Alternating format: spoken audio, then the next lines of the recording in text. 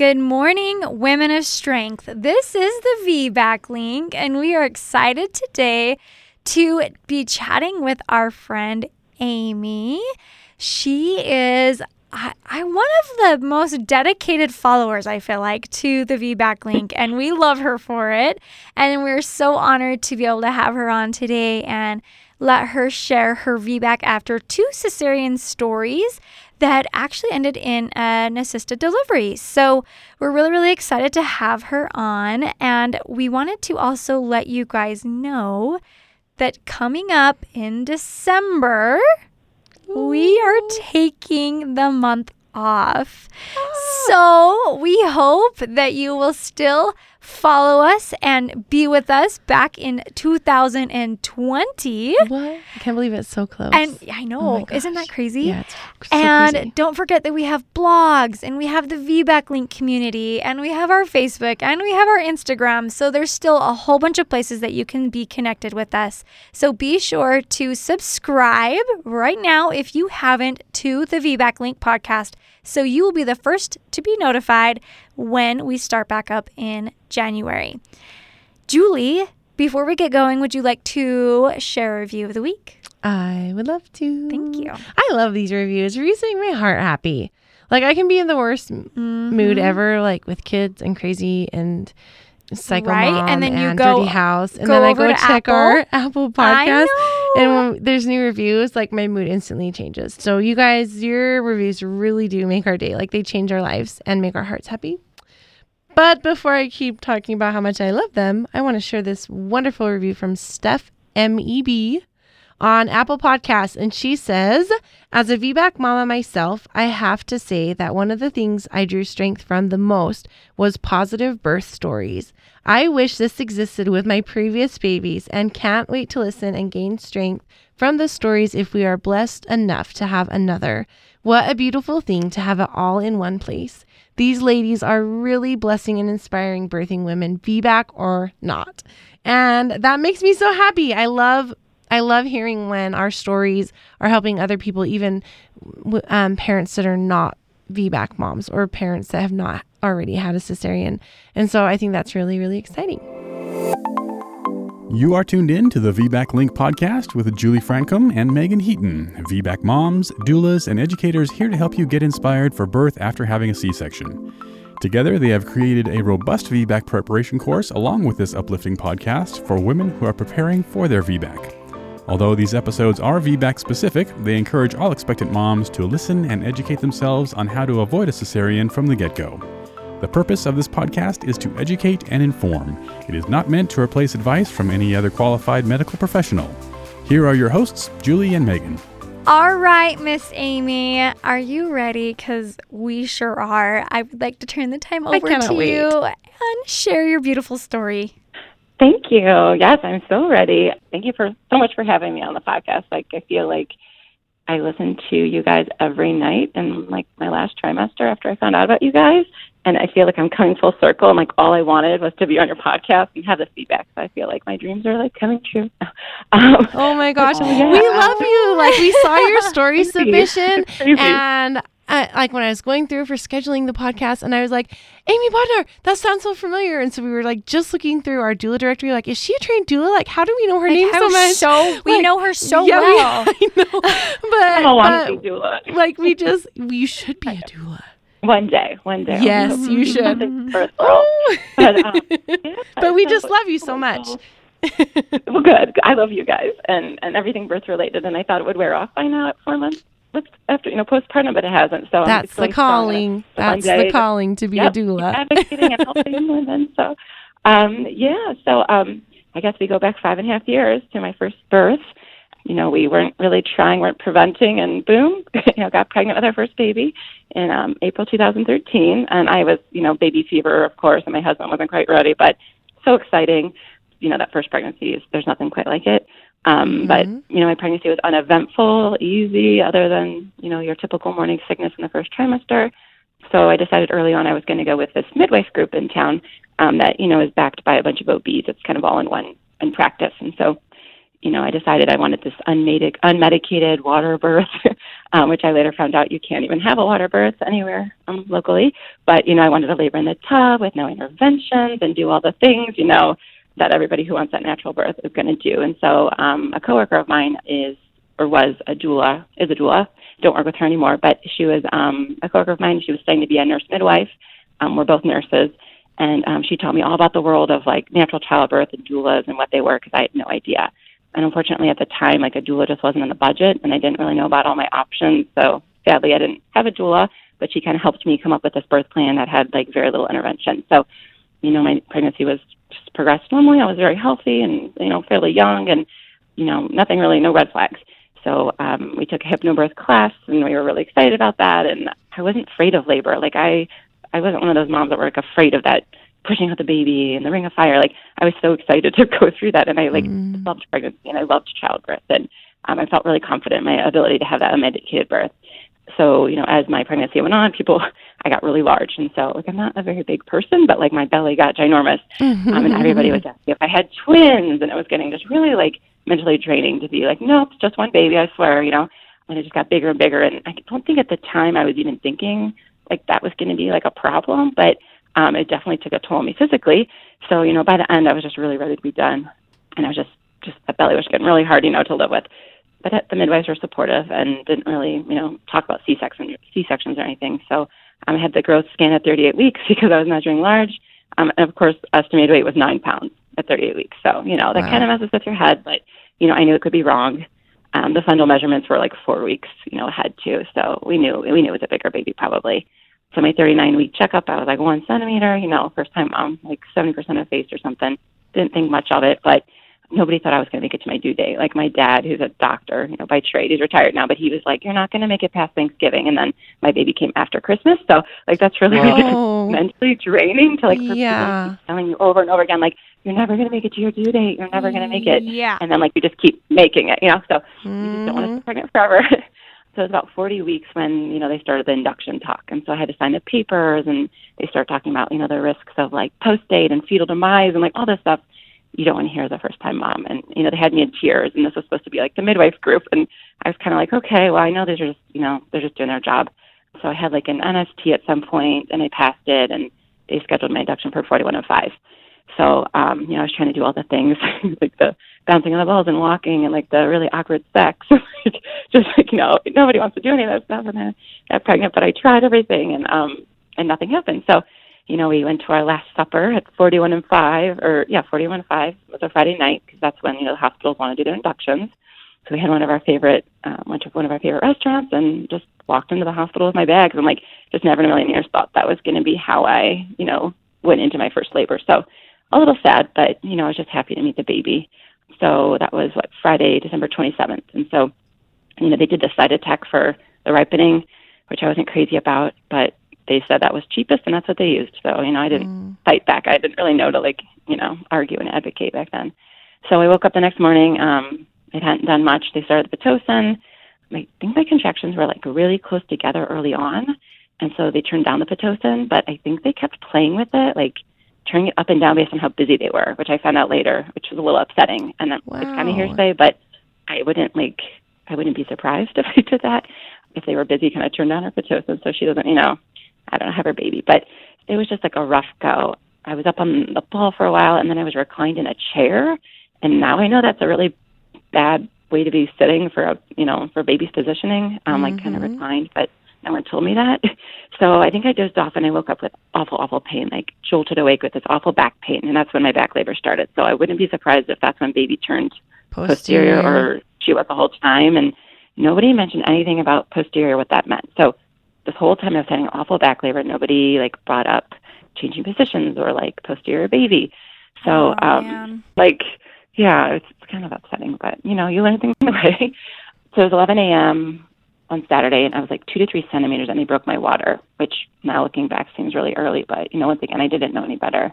And I was still on the Pitocin, didn't have an epidural yet, but the midwife we had a long discussion about how long do people usually last without an epidural. And she's like, well, most people get one in the end. So I was kind of well, I might as well just do it now if I'm going to end up with one anyways. I don't know, not the most supportive talk. But I ended up with the epidural at 2:45 p.m. and I was about 4 centimeters. So I didn't know at the time, but my epidural didn't work. Like it either had failed completely or it had migrated. So I went all day with this awful back labor and no epidural really, which I didn't know was supposed to work better than it was, but I was like vomiting and like the Zofran wasn't even helping and I was just in excruciating pain. So like that night I kept trying some different positions. I think my water had to be broken again. I had like a extra bag, like a floor bag. It just made me laugh because I'm like, all these interventions that I didn't want, I had like extra interventions. So I finally got to sleep at one point. I rested a little bit, I think, and then I was calling the anesthesiologist like every hour saying like something's wrong, like you need to bolus me again. And I think he was getting annoyed. But finally a nurse said, you know what, I think you need a new epidural. And no one had mentioned that before. So at 4 a.m. I got it, and that was Sunday morning, 4 a.m. I got a new epidural, and it worked magic. Like I was like, okay, this is what it's supposed to be like. I can finally get some rest after being awake for 24 hours. So I was able to get some sleep. I think I was like around a 7 at some point. They checked me, and I fell back asleep. And then around like 10 a.m. I must have been napping, and I woke up to like a lot of pressure, like the butt pressure.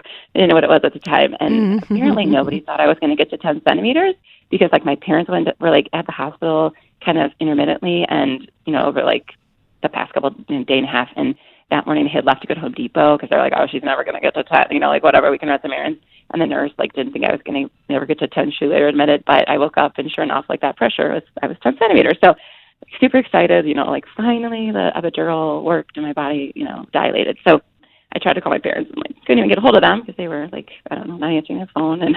But I was at 10 and they decided we could start pushing the practice pushes or whatever. So like the midwife and a couple nurses and my husband, like we started the pushes, and I was just like really exhausted, no food. I didn't sneak any food or anything. So like no food, no sleep, since Friday, and it was now Sunday morning. And, I thought they said I was pushing good. But I kind of just felt like there wasn't a lot of focus on like me at the time. Like they were kind of like chit chatting over me, like while I was pushing. Like, I don't know, looking back, it was very like kind of weird. And maybe it's just like my memories of it. But after going through my VBAC and seeing how supportive I initially was then, I don't think they were like as like focused on me pushing this baby out at the time. But I guess, they could see her hair. They said I didn't know it was a girl at the time. We were like teen green, but they said they could see her head, but like, after 2 hours of pushing, just no descent, like not, far enough to push the baby out. So this is why we think she might have been OP because she was big and just not coming down. So after the 2 hours, they bring the OB in, they say, let's take a rest. We bring the OB in, and I'm just like physically exhausted at this point. And he comes in and he's just like, he was going to check to see her position, I guess manually. And he's like, I'm not even going to put you through this pain. I would have taken you for a section 2 hours ago or 5 hours ago or whatever. He was just like came in real negative. I'm like, I don't know. It was not supportive. Thanks a lot, man. Yeah. And he almost like bullied me into making me feel like I was making the wrong decision to even like be trying to push the baby out. And in that moment, like every ounce of adrenaline I had, like keeping me going, just like left my body. And I just remember like slumping and like feeling like death, like so exhausted mentally, physically. And I think I just gave up. Like I just said, okay. Like, I don't remember, like, what the conversation was, but, like, I agreed to the C-section. So, and I was told that this OB was a perfectionist, and I should be, like, glad I had him. And I'm like, oh, okay. Like, looking back, I'm like, oh, my gosh. Like, just I bet he has a high C-section rate. But, so, I mean, at least I had a good surgeon, but I never met the man. So, I get wheeled back to the OR, and, the midwife sitting next to me, and just, I hated every second of it. Like, the lights, the cold, the sterile, like, just having every intervention possible, and I wanted none. And so I'm like, how did I end up here? I didn't even want to have a hep block, right? So it was like, I'm in surgery. And so, I mean, how it goes. They're like, it's just like kind of crazy, and like mind's kind of spinning. You can't even like wrap your head around being like in surgery. I never had to mention my mom had 4 C-sections. So like I should have kind of prepped for it, but I never once thought it was going to be my story. So, you don't even think it's going to happen to you. But the surgery went well, and I remember them holding her up and us finding we had a girl, being so excited because we definitely thought we were having boys because our families have so many boys. And they held her up, and she had her like, strawberry blonde hair, and they took her right over and kind of like weighed her and did all this stuff. And we got to hear, you wait to hear her cry, and you hear the cry, and you're so excited. And they, shout out 10 pounds, 1.6 ounce. Oh my gosh. Yeah. My midwife looked over at me and said, you were never going to push her out, or you were never going to push that baby out. Oh, okay. Probably not the most supportive thing again to say, but whatever, kind of just ignored it and was just happy she was there. But so that was our Adeline May, our little first baby, big baby, born at 42 weeks exactly. And so, I had a good recovery. Like, I really can't complain. She had like a low blood sugar, so I think they gave her some formula, even though I really didn't want them to. She had to have like the IV with the antibiotics, but overall, like we both recovered great, and she was a great baby. And I don't remember being like overly depressed or sad about the C-section. I think I just thought that was like what I had to do because of my situation. So I just remember when the midwife rounded the next day with a different midwife, like the first thing I said to her was, "So can I have a VBAC?" Like that crazy mom who just had a baby, like ready to that's fine, like. So of course she was like, yeah, we'll talk about that when the time comes. So fast forward like a year and a half later, or actually in between there, I actually got pregnant when my daughter was 1 exactly and had like an early miscarriage. So like that was really, really stinky. But, just kind of believed that wasn't meant to be, and like we wouldn't have our middle baby if it wasn't so it was really sad. But we found I was pregnant like the next summer. So my other daughter was at 18 months, and once again, we weren't really trying, but we weren't really preventing, and, there comes another baby. So I knew like right away, I'm not going to like just walk into that OR again. Like there's just no way.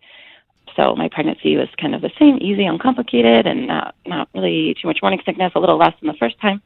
I was just pretty healthy, and I kept going to the same midwife group for most of the pregnancy.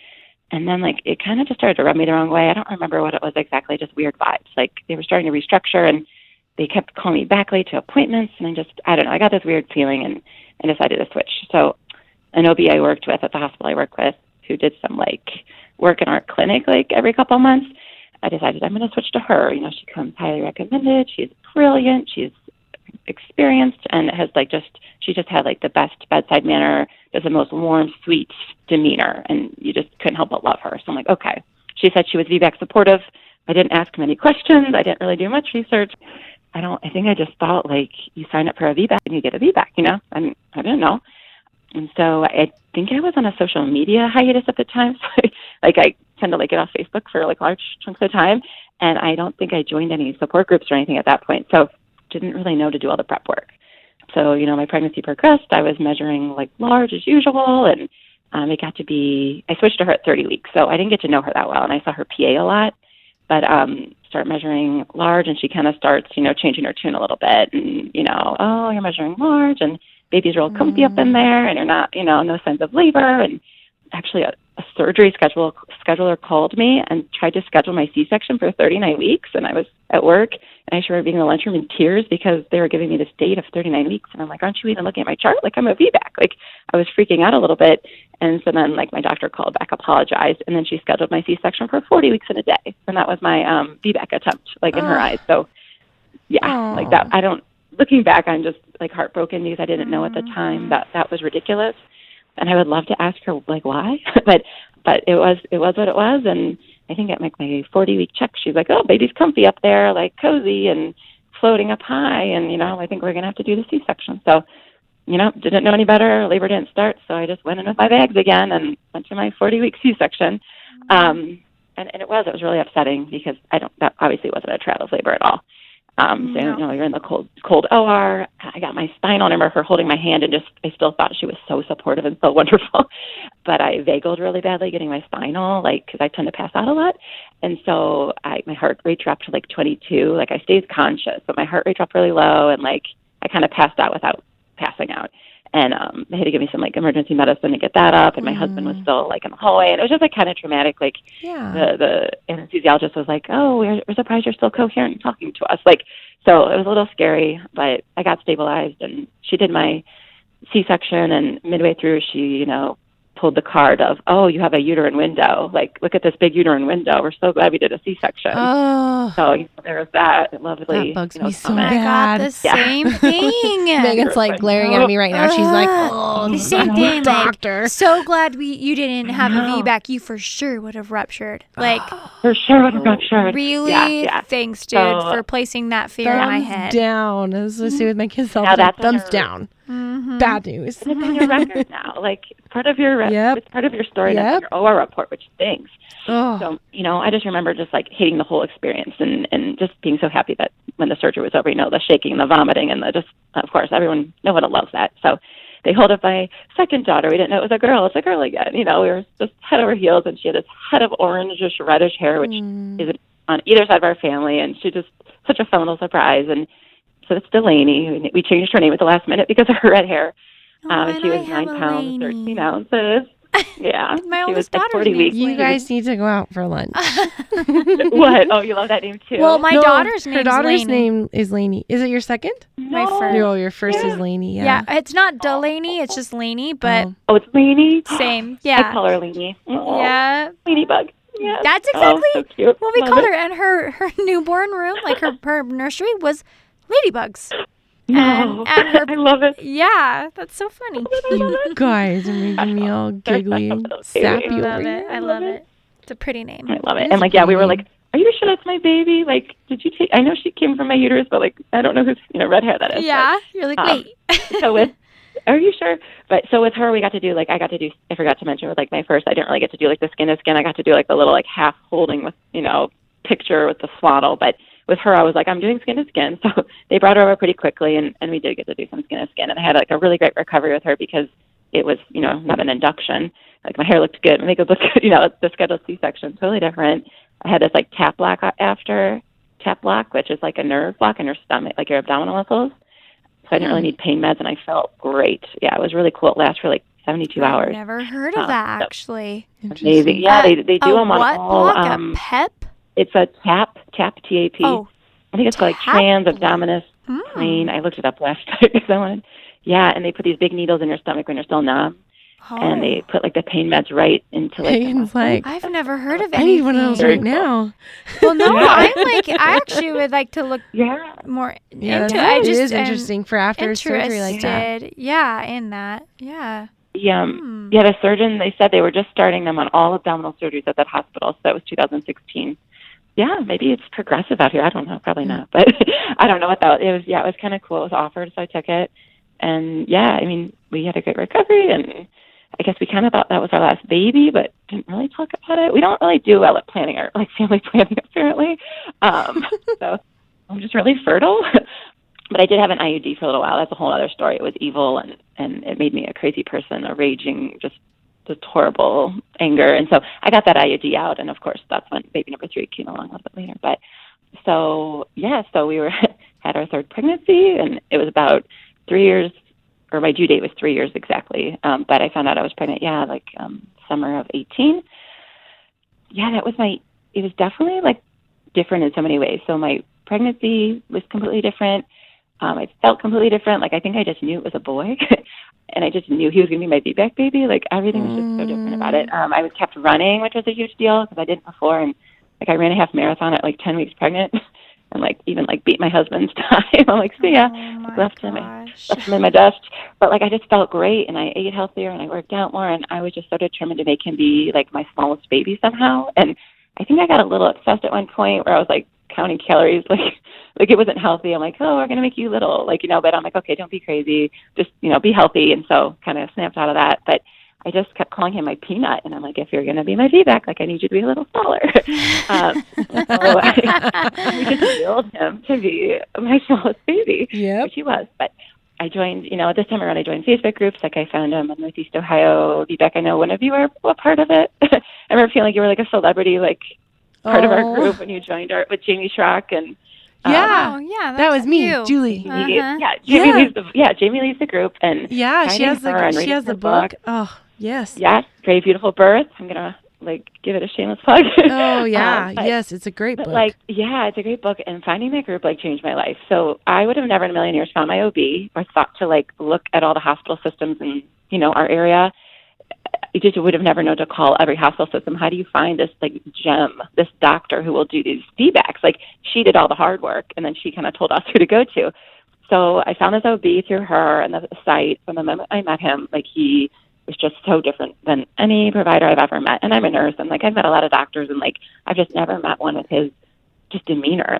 He was so calm and supportive and encouraging and just uplifting, and I could talk about him forever, but he just was awesome. And so I left my first appointment just feeling so encouraged and empowered and just unlike anything I'd ever felt with any of my other doctors. And I just kind of found it sad that my like second doctor for my second birth was a female, and like she believed in my body less than this man. So like he truly believes in a woman's body, and he'll call himself like the midwife in scrubs. So like he does like triplet vaginal births. He'll do breech births. Like he's just one of those like awesome doctors. Sounds like Dr. Silver around here. Yeah, like the one. Yeah, I just heard that story, that podcast. Oh yeah. But so yeah, so my pregnancy like progressed, no issues. I felt the best I'd ever felt. Like I was carrying a little smaller, and he kept asking like he didn't do fundal measurements because that was my one request, and he never even like pushed for it. So awesome. I just don't need that negative. I don't need that negative like you know don't need that juju like that in my mental space. So.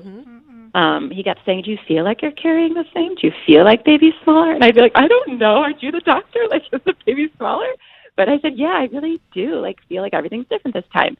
So I did, the chiropractic care with the Webster's certified, chiropractor and listened to your podcast. I think I didn't find out until like my third trimester, but I like walked and I kept running till about 30 weeks. And like, just like try to do everything I could and surrounded myself only with people that, supported me. And I tried not to talk about the birth with people who would like, be negative about it, which working in like a hospital, like a lot of the medically minded people don't, understand. So I started going to ICANN towards like February or so, like the last few months of pregnancy. And that really, really helped. And at 30 weeks, I surprised my husband with like a gender reveal cake on Valentine's Day because he like really, really, really wanted to know the gender. And we had the envelope for the first time. So that was really awesome. Just like crying tears of joy knowing I was having a little boy.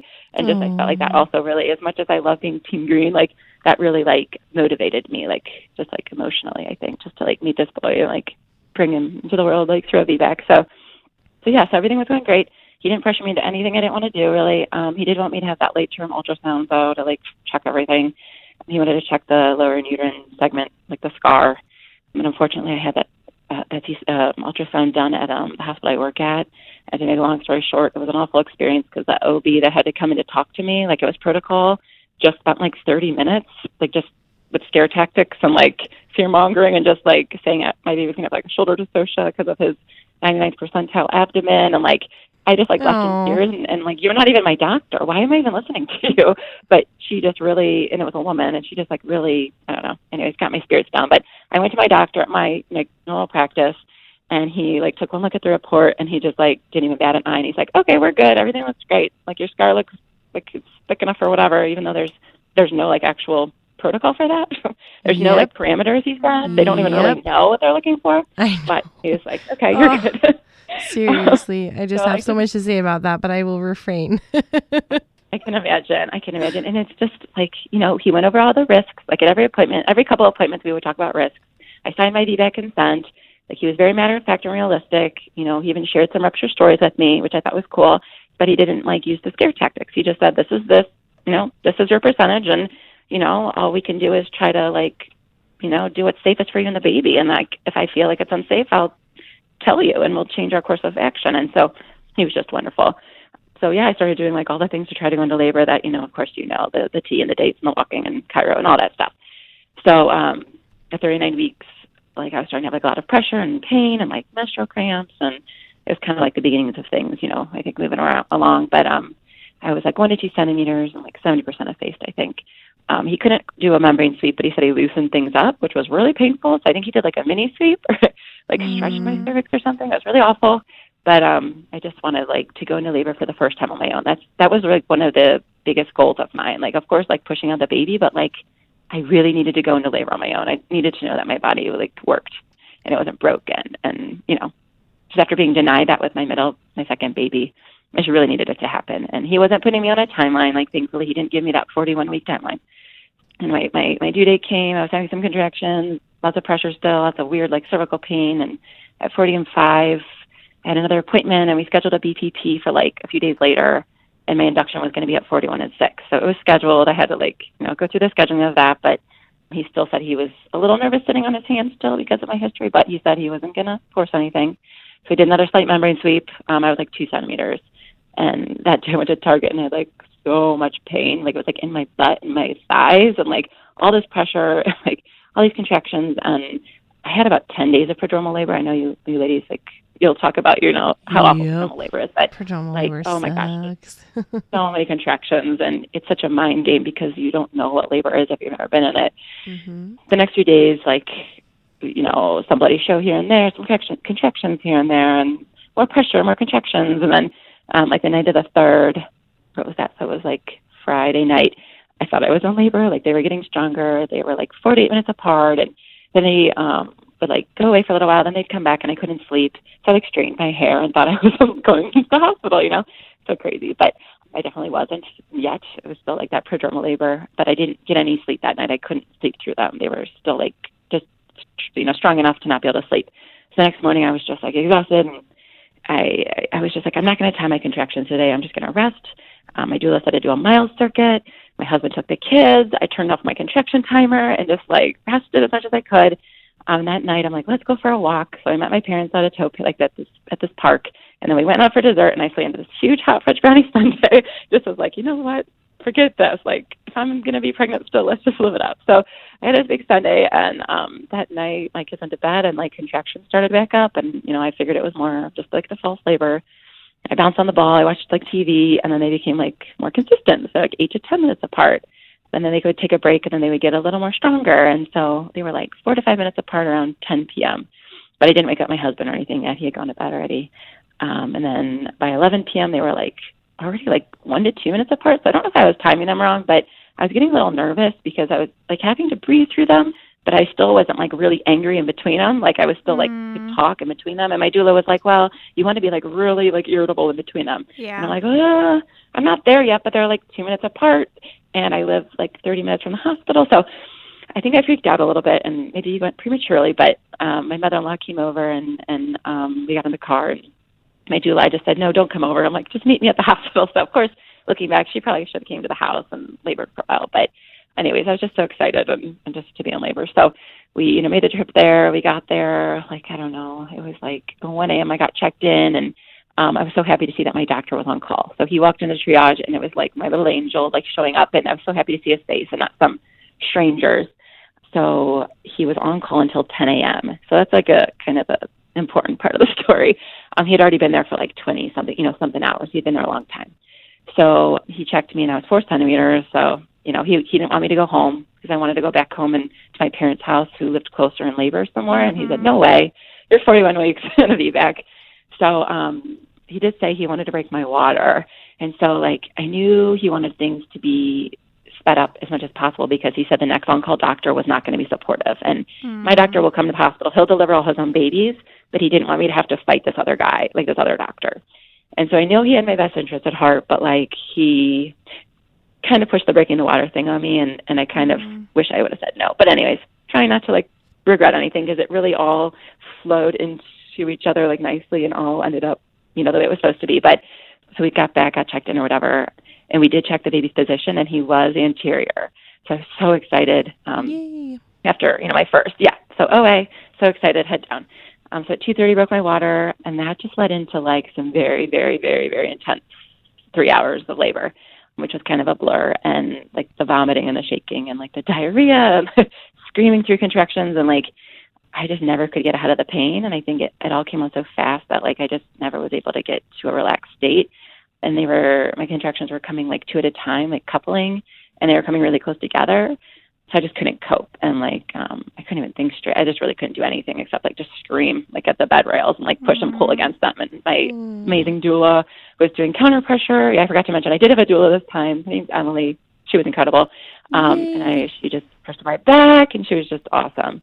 And I thought I was in transition because it was so awful. So we called my birth photographer. I forgot I mentioned we had warned her and everybody obviously when I was heading to the hospital, but we called her to come in, and she was supposed to come in around 7 centimeters, but I hadn't been checked. So we're yeah, come on up. This has to be, we're sure I'm progressing at this point. They actually almost gave me terbutaline to slow down my contractions. They were just so wow on top of each other. So, yeah, they were just double peaking and boom, boom, boom. And everyone tried to get me in the shower, apparently. My doctor even offered me this really nice room, the nicest room with the nicest shower. And I said nope. My doula tried. Nope. I couldn't move. I couldn't even fathom getting up and into a shower. So I really wish someone would have just dragged me into the shower, but at that point, I was just, there's nothing I could do. So I tried the peanut ball. I was on the toilet. Like, just, it was awful. So it was 5:30, and my photographer had showed up, but she wasn't really, like, taking pictures or anything yet, but which is an important part of my story also. But I got checked. It was 5:30, so I'd been, like, 4.5 hours, and the resident says, you're 4 centimeters. And, like, I don't know if I, like, swore at him or her or what I did, but I was just heartbroken because I stalled at 4. You've been working so hard. So hard. I mean, I was like a maniac. Like, I was like that wild animal, like, just screaming. Like, I don't even know what I was doing. It was crazy. So I looked up at my husband in that moment, and I just said I need an epidural. Like, there wasn't even a hesitation, but it was my decision, you know. And my doula, I turned to her, I remember, and I just thought she was going to say, like, oh, no, let's breathe. Let's try some oils. Like, let's do something. And she would just said, I think your body needs to relax. So, like, I knew, like, she was, like, affirming that decision, and I knew it was something I needed. So didn't want to do it, but so we got the, you know, anesthesiologist in, and it took him like 3 tries, like 3 pokes, and then finally got it in, and it only worked on half my body. So, like, I am just not good with epidurals, apparently. They don't like my body. So it worked on the right side, and he was so nice. He sat with me for an hour while it like kind of evened out, and it took about an hour for it to kind of finally even out. And I asked for, like, the low dose epidural so I could feel everything. And at this point, everyone had to leave the room, and this is when my birth photographer left me, just, like, abandoned me at the hospital without telling me. Oh my gosh. So, yes, and I could probably cry. That's I probably cry talking about it. It was, like, really important to me to have this documented, especially if it happened. So that was just really sad. I didn't know at the time, but I found out later, like, that's when she left. So, because everybody was out of the room for so long because it took so long to get the epidural to work, and they're not allowed to be in the room. So, fast forward, we got it to work finally. It evened out pretty nicely, and less than an hour after, like, he put it in, I felt, like, the pressure in my butt again. And I said, I told my there's just no way, like, I progressed that fast, like, in less than an hour from 4. I was like, I'm going to go to sleep. So I dozed off. Like, the room was really quiet and had, like, this magical hour for, like, just peace and quiet. Everyone rested. And so I think I, like, woke back up to, like, the pressure again. And I think it was, like, another hour had gone by. So it'd been 2 hours since the epidural. And it was about 8:30, and my doctor came in and was like, let me check you. And I was like, yeah, like, I feel this pressure, but, you know, whatever. And he checks me and he says, you're full. And we all thought he said 4. And I screamed. Oh, no. I'm going to punch you in the face. Either said, shut your mouth, or I said, I'm going to punch you in the face, my poor doctor. And he's like, no, 10, complete, 10. Like, don't ever use the word full ever again. That's interesting that he said full. I've never heard of it. That's so weird. You know, and, like, my doula and my husband heard him say 4. And, like, I thought I was going to just die right there on the table. So I was 10. So I went from 4 to 10 in, like, 2 hours or less. I think it was an hour. Your body just relaxing. Yes. I just think, like, yes, like, it was amazing. And in the moment, I'm like, I knew that was what I needed. But, you know, I was just so grateful at that point. So he checked with ultrasound, and baby had flipped to OP at some point. And so that was really, really upsetting because, like, I knew my first, you know, ended in a C-section, and I knew it was probably from her being posterior. And I think it was at one point when I was on the birth ball, I saw, like, this big, like, roll, and I actually thought it was a rupture, because I remember hearing, like, a rupture looks like a somersault, but I think she was flipping OP. So I saw, like, the OR just flash before my eyes, and I just said, no, like, I'm doing this. I was, like, the most fiercely determined person in the world at that point, like, just the fire blazing me, like, no, we're getting this baby out. So I started pushing at 8:45, and they were, like, the best healers in the world. Like, my nurses were amazing. My doula was amazing. My husband was just incredible. So we tried all these different positions, like side lying, and, like, we did, like, the tug of war with a bozo and some, like, forward lying, squatting position thing. And after about an hour, they said my pushes were really good, and, like, they could see his head. But my doctor's like, you know, he watched the pushes and said, you know, these are really strong pushes, but I don't want you to wear yourself out and, like, end up, you know, kind of like where you were at the first one. So he's like, in, like, 15 minutes, I'm going to come back in, and maybe I'll give you some help. And so he just I think we were kind of, like, all afraid of, like, the baby getting stuck or, you know, running out of energy. So I was definitely, like, a maniac pushing him. I ripped out my IV, actually, at some point, just from, I don't know. The bars, like, I was like an animal. It was just flopping. I didn't even know it had torn out. It was just, like, flopping on my hand with blood dripping down my arm. I was like, oh, man, what a crazy person. But so he came back in, and he was like, yeah, not much, you know, more progress, so I would like to help you. And, like, of course, not what I wanted to hear, but I just trusted him 110%.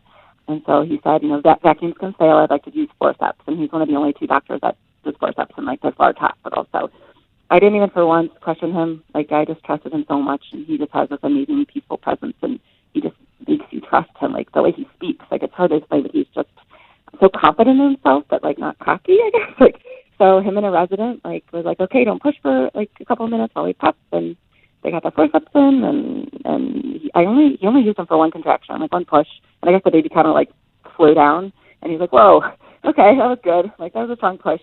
So I took him out, and then, like, I pushed, like, 3 more times and, like, delivered the baby's head, my son's head. And then, unfortunately, I didn't know at the time, but unfortunately, like, I think, like, as I was doing, like, after his head was out, the next push, like a flood of, like, meconium came over his face. So they, like, called a code pink, like, the NICU team had to come in. And so I think they might have known there was meconium on the forceps. I remember, like, my pictures, I have, like, a lot of pictures from, like, every inch of that delivery. My doula was amazing, and since my photographer wasn't there, my doula took pictures while she was holding my leg. So I have every awesome moment of my baby being born, like, up close and personal, which is amazing. And so I pushed him out. The first, like, most amazing feeling in the whole wide world, like, just surreal. And I couldn't even believe, like, he was coming out of my vagina. Like, oh my God, that really happened. Coolest feeling in the world. And it was cool that I could feel it even with my epidural, and I could move my leg still, and I could, still be a part of, like, the pushing, and I could feel every contraction. And so I kind of knew there was a lot of people in the room at the time. I'm sure they told me what was going on, but I was kind of like it was a blur. So I put him on my belly, and they cut the cord real quickly. So I didn't, of course, get, like, the delayed cord clipping or, like, the skin to skin. And that was a little upsetting. But my husband got to cut the cord, and they were kind of, like, hovering, like, ready to take him. And, like, he hadn't cried yet. And in the pictures, he does look a little, like, purpley. But they took him to the warmer, suctioned him, and did some CPAP, and he was crying. And it seemed like forever, but it was a couple seconds. And my husband's like, he's okay. He's wonderful. He's beautiful. So they followed him and brought him over, and just, it was just, like, the most amazing moment to, like, hold my baby boy that I just delivered vaginally. And unfortunately, they wanted to take him to the NICU for an hour of observation, which, like, I guess I should have argued because he was totally fine and they did nothing for him. But my husband got to go with him, and I got stitched up. I had a secondary tear, which, after reading, isn't really that bad for having forceps and an OP. Yeah. 8-pound, 12-ounce baby. Yep, that's really good. So, like, yeah, I'm like not bad. And the stitching probably hurt more than anything else. So it's just, not fun. But they brought him back to me, and I got to, like, do skin to skin and breastfeed, and the recovery is just 1,000 million times better than any C-section you could ever have. And I just hugged my husband and sobbed, and just couldn't believe, like, it was the most triumphant feeling in the world. And I remember my parents were, like, in the waiting room when my husband and my son went to the NICU, and they saw him go by, but they didn't know I had delivered yet. They didn't realize it was their grandson getting wheeled by. And so they came into the room, and they thought I was, like, still laboring, because, like, you can't really tell with your belly. It's still big, and I had, like, a sheet on me, and I was, like, just got stitched up, and my husband had stopped communicating with them, like, via text for some reason. And I'm just like, they're like, oh, so how's it going? And I'm just like, I did it. I pushed him out of my vagina. I had a feedback, and I started bawling. Like, I was like, and my mom came over and just, like, I sobbed and was hugging her, and later found out, like, my parents, like, they were loving and supportive, but, like, neither of them thought I was going to do it. Like, they told my husband, like, we didn't think she could do it. We didn't think it was, like, my dad is a doctor and didn't think it was safe, and they didn't, like, not support me, but, like, they just didn't understand. And so, yeah, like, he did great, and the most amazing feeling in the world. And I was planning my 4th baby for my postpartum room. Like, I got to do this again. I love it. I love it too. I wish my husband would let me have a 4th baby, because I want to do it again too. I want to do it again, and I know that might sound. Let me, but yeah, like, you know what? Y'all just need to lay down the law. Oh, I know. Because you are, like, the boss. Post when we said, your post, we were just talking about, like, how many babies, like, knowing when you're done, and Julie, your post made me tear up a little bit, because you're talking about looking into your daughter's eyes and saying, I need a sister for you. And, like, I just don't feel done. And, like, I'm waiting for this to pass, because I'm only 4 months out. Like, and I'm just waiting for it to pass. It might pass. But I want to do it again, and I want to do it a little differently. And I just want to, like, advocate for myself just a little more. And I dealt with, like, a lot of, after the birth, like, the euphoria wore off. Like, for a couple of weeks, I had, like, the birth high of, like, I felt like I was on drugs. Where's my trophy? Someone bring me a trophy. I felt like a crazy person. It was the birth high was unlike anything I've ever experienced. I was, like, so patient with my other kids, and I was almost like in La La Land. Like, I was so happy. but then like, yeah, like the birth I wore off and I started like really like nitpicking my birth and like kind of thinking about the what ifs, and like I did have a couple of weeks of like some really, like, I don't want to sugarcoat it, like it wasn't all like you guys say, VBACs aren't always like rainbows and kittens and sunshine. Like I really had like some really like a couple bad weeks where I cried a lot, and I talked about all the what ifs, and like send these really long emails to my poor doula, and like I think she was like my therapist for a couple of weeks.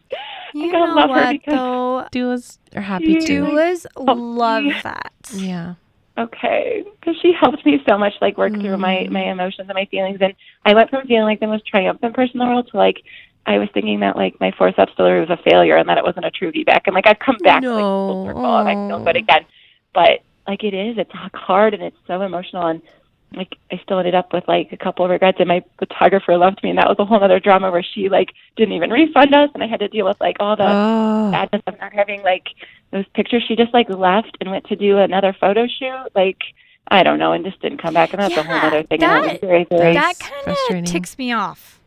Yeah, she was too good to be true. She wasn't very expensive, and she booked like a baptism or something for that Sunday morning, and she thought she could make it like an hour away for like a 10 a.m. baptism and come back, and I progressed so fast, but then we never really got an apology, and we never got any money back, and we never got any photos, and it was just really heartbreaking. So my doula took a bunch, and yay, her and her cell phone, even though they aren't the best quality, and like so like it just, I guess I'm still working through a lot of those feelings, and so like I think just like for women to know that like a VBAC isn't always like the happiest, most joyful, like, you know, like in the end, like, yes, I'm so happy it wasn't a C-section, and like I feel very triumphant, but like there can definitely be like some like difficult feelings and emotions that go along with it, and I just think that's important. I didn't know that going in. I kind of thought it was black or white, like a C-section or the most amazing birth in the world, you know, like there's some in between. You know, there is. I really loved my VBAC, like, and there were some hard moments. But my postpartum you had a really hard postpartum. Really hard. And I was pissed because I was like, I just got my vaginal birth. Like, I should be feeling amazing. I shouldn't be having a hard recovery. And it wasn't like vaginal recovery. Which is hard. Like my vagina felt great, honestly. It did. Mine felt real weird. It wasn't vaginal recovery. It was physical, and that frustrated me. It frustrated me that I didn't feel like I could walk around the block. But then I had to remind myself, I just pushed a baby out of my vagina. You know, I had a 42-hour labor. Yes. No, duh. Of course I'm going to feel bad. You dummy. But slow down. But at the same time, you know, I see clients that are like out doing normal going stuff. To Target. And the next day. And so it's so hard and it's so frustrating to have this birth that you want, and you got it. You know, you got for the most part everything you wanted, but then to have some hard trials through that. So you're not alone out there in feeling that. And I love that you kind of disclaimered a little bit for women out there, because it's totally the truth. Like, it's not always all sunshine and butterflies. Yeah. So thank you for sharing that. And that recovery, that's sort of that stitching. The vagina recovery isn't easy either. Especially after forceps. That's hard. That takes an additional beating. That was part of it. I felt better, and then I would go for like a walk, and then I would like regress and feel like way worse pain-wise. Like, okay, that was too soon. But yeah, it's not always easy just because you didn't have a surgery. So for sure. Yes. But we're so happy, and he was our peanut. He was our smallest baby, even though he was 41 weeks, and he was more post-date than my second. We willed him to be our littlest, so we call him our peanut. And on that note, I want to issue a challenge to every woman of strength listening right now. If we combine our powers and manifest that Amy and Megan's husbands will let them have another baby, then with the mind power of thousands of women of strength, manifesting these babies. Yeah, I was going to say, good luck. That's why we have to manifest hard. Tell your friends, post about it on your personal Facebook pages. Start leaving comments on their GoFundMe page. Rick Heaton, RIC. There's no K. Rick Heaton. Send him an email. Oh, he would be very he would hate upset. me. He'd be so mad at me. But We don't want to it's all for a good cause. It's for a righteous cause, you know, bringing another little baby to the Heaton family and the Bodnar family, and manifest women of strength. There has never been a greater call from you than this one right now. Well, we have to wrap it up, but if you want to know more about forceps delivery and vacuum assisted delivery, which you should, because it's more common than you think, and it might have to happen to you during your VBAC, go to our blog, thevbaclink.com/blog. It's called The Must Know Vacuum and Forceps Delivery. Read about it, educate yourself so that you'll be prepared if that has to happen to you during your birth attempt. Now, listen up. Megan said it at the beginning, and I'm going to say it again now. We are taking the month of December off. Yes. And it kind of makes us really sad. It really does. It was a hard decision. Mm-hmm. It was a really hard decision, but we need some quality time with our families during the holidays. So we are taking the month off, and we wish you and your family happy holidays, no matter what holiday you're celebrating, and know that we still love you. And we are going to be back on January 6th with a really, really cool special episode for you, actually all about birth photography. Kind of ending it on maybe a positive note, because there's some really amazing birth photographers out there. But don't forget, we are still going to be on Instagram or on Facebook. We have our Facebook group, our Facebook page.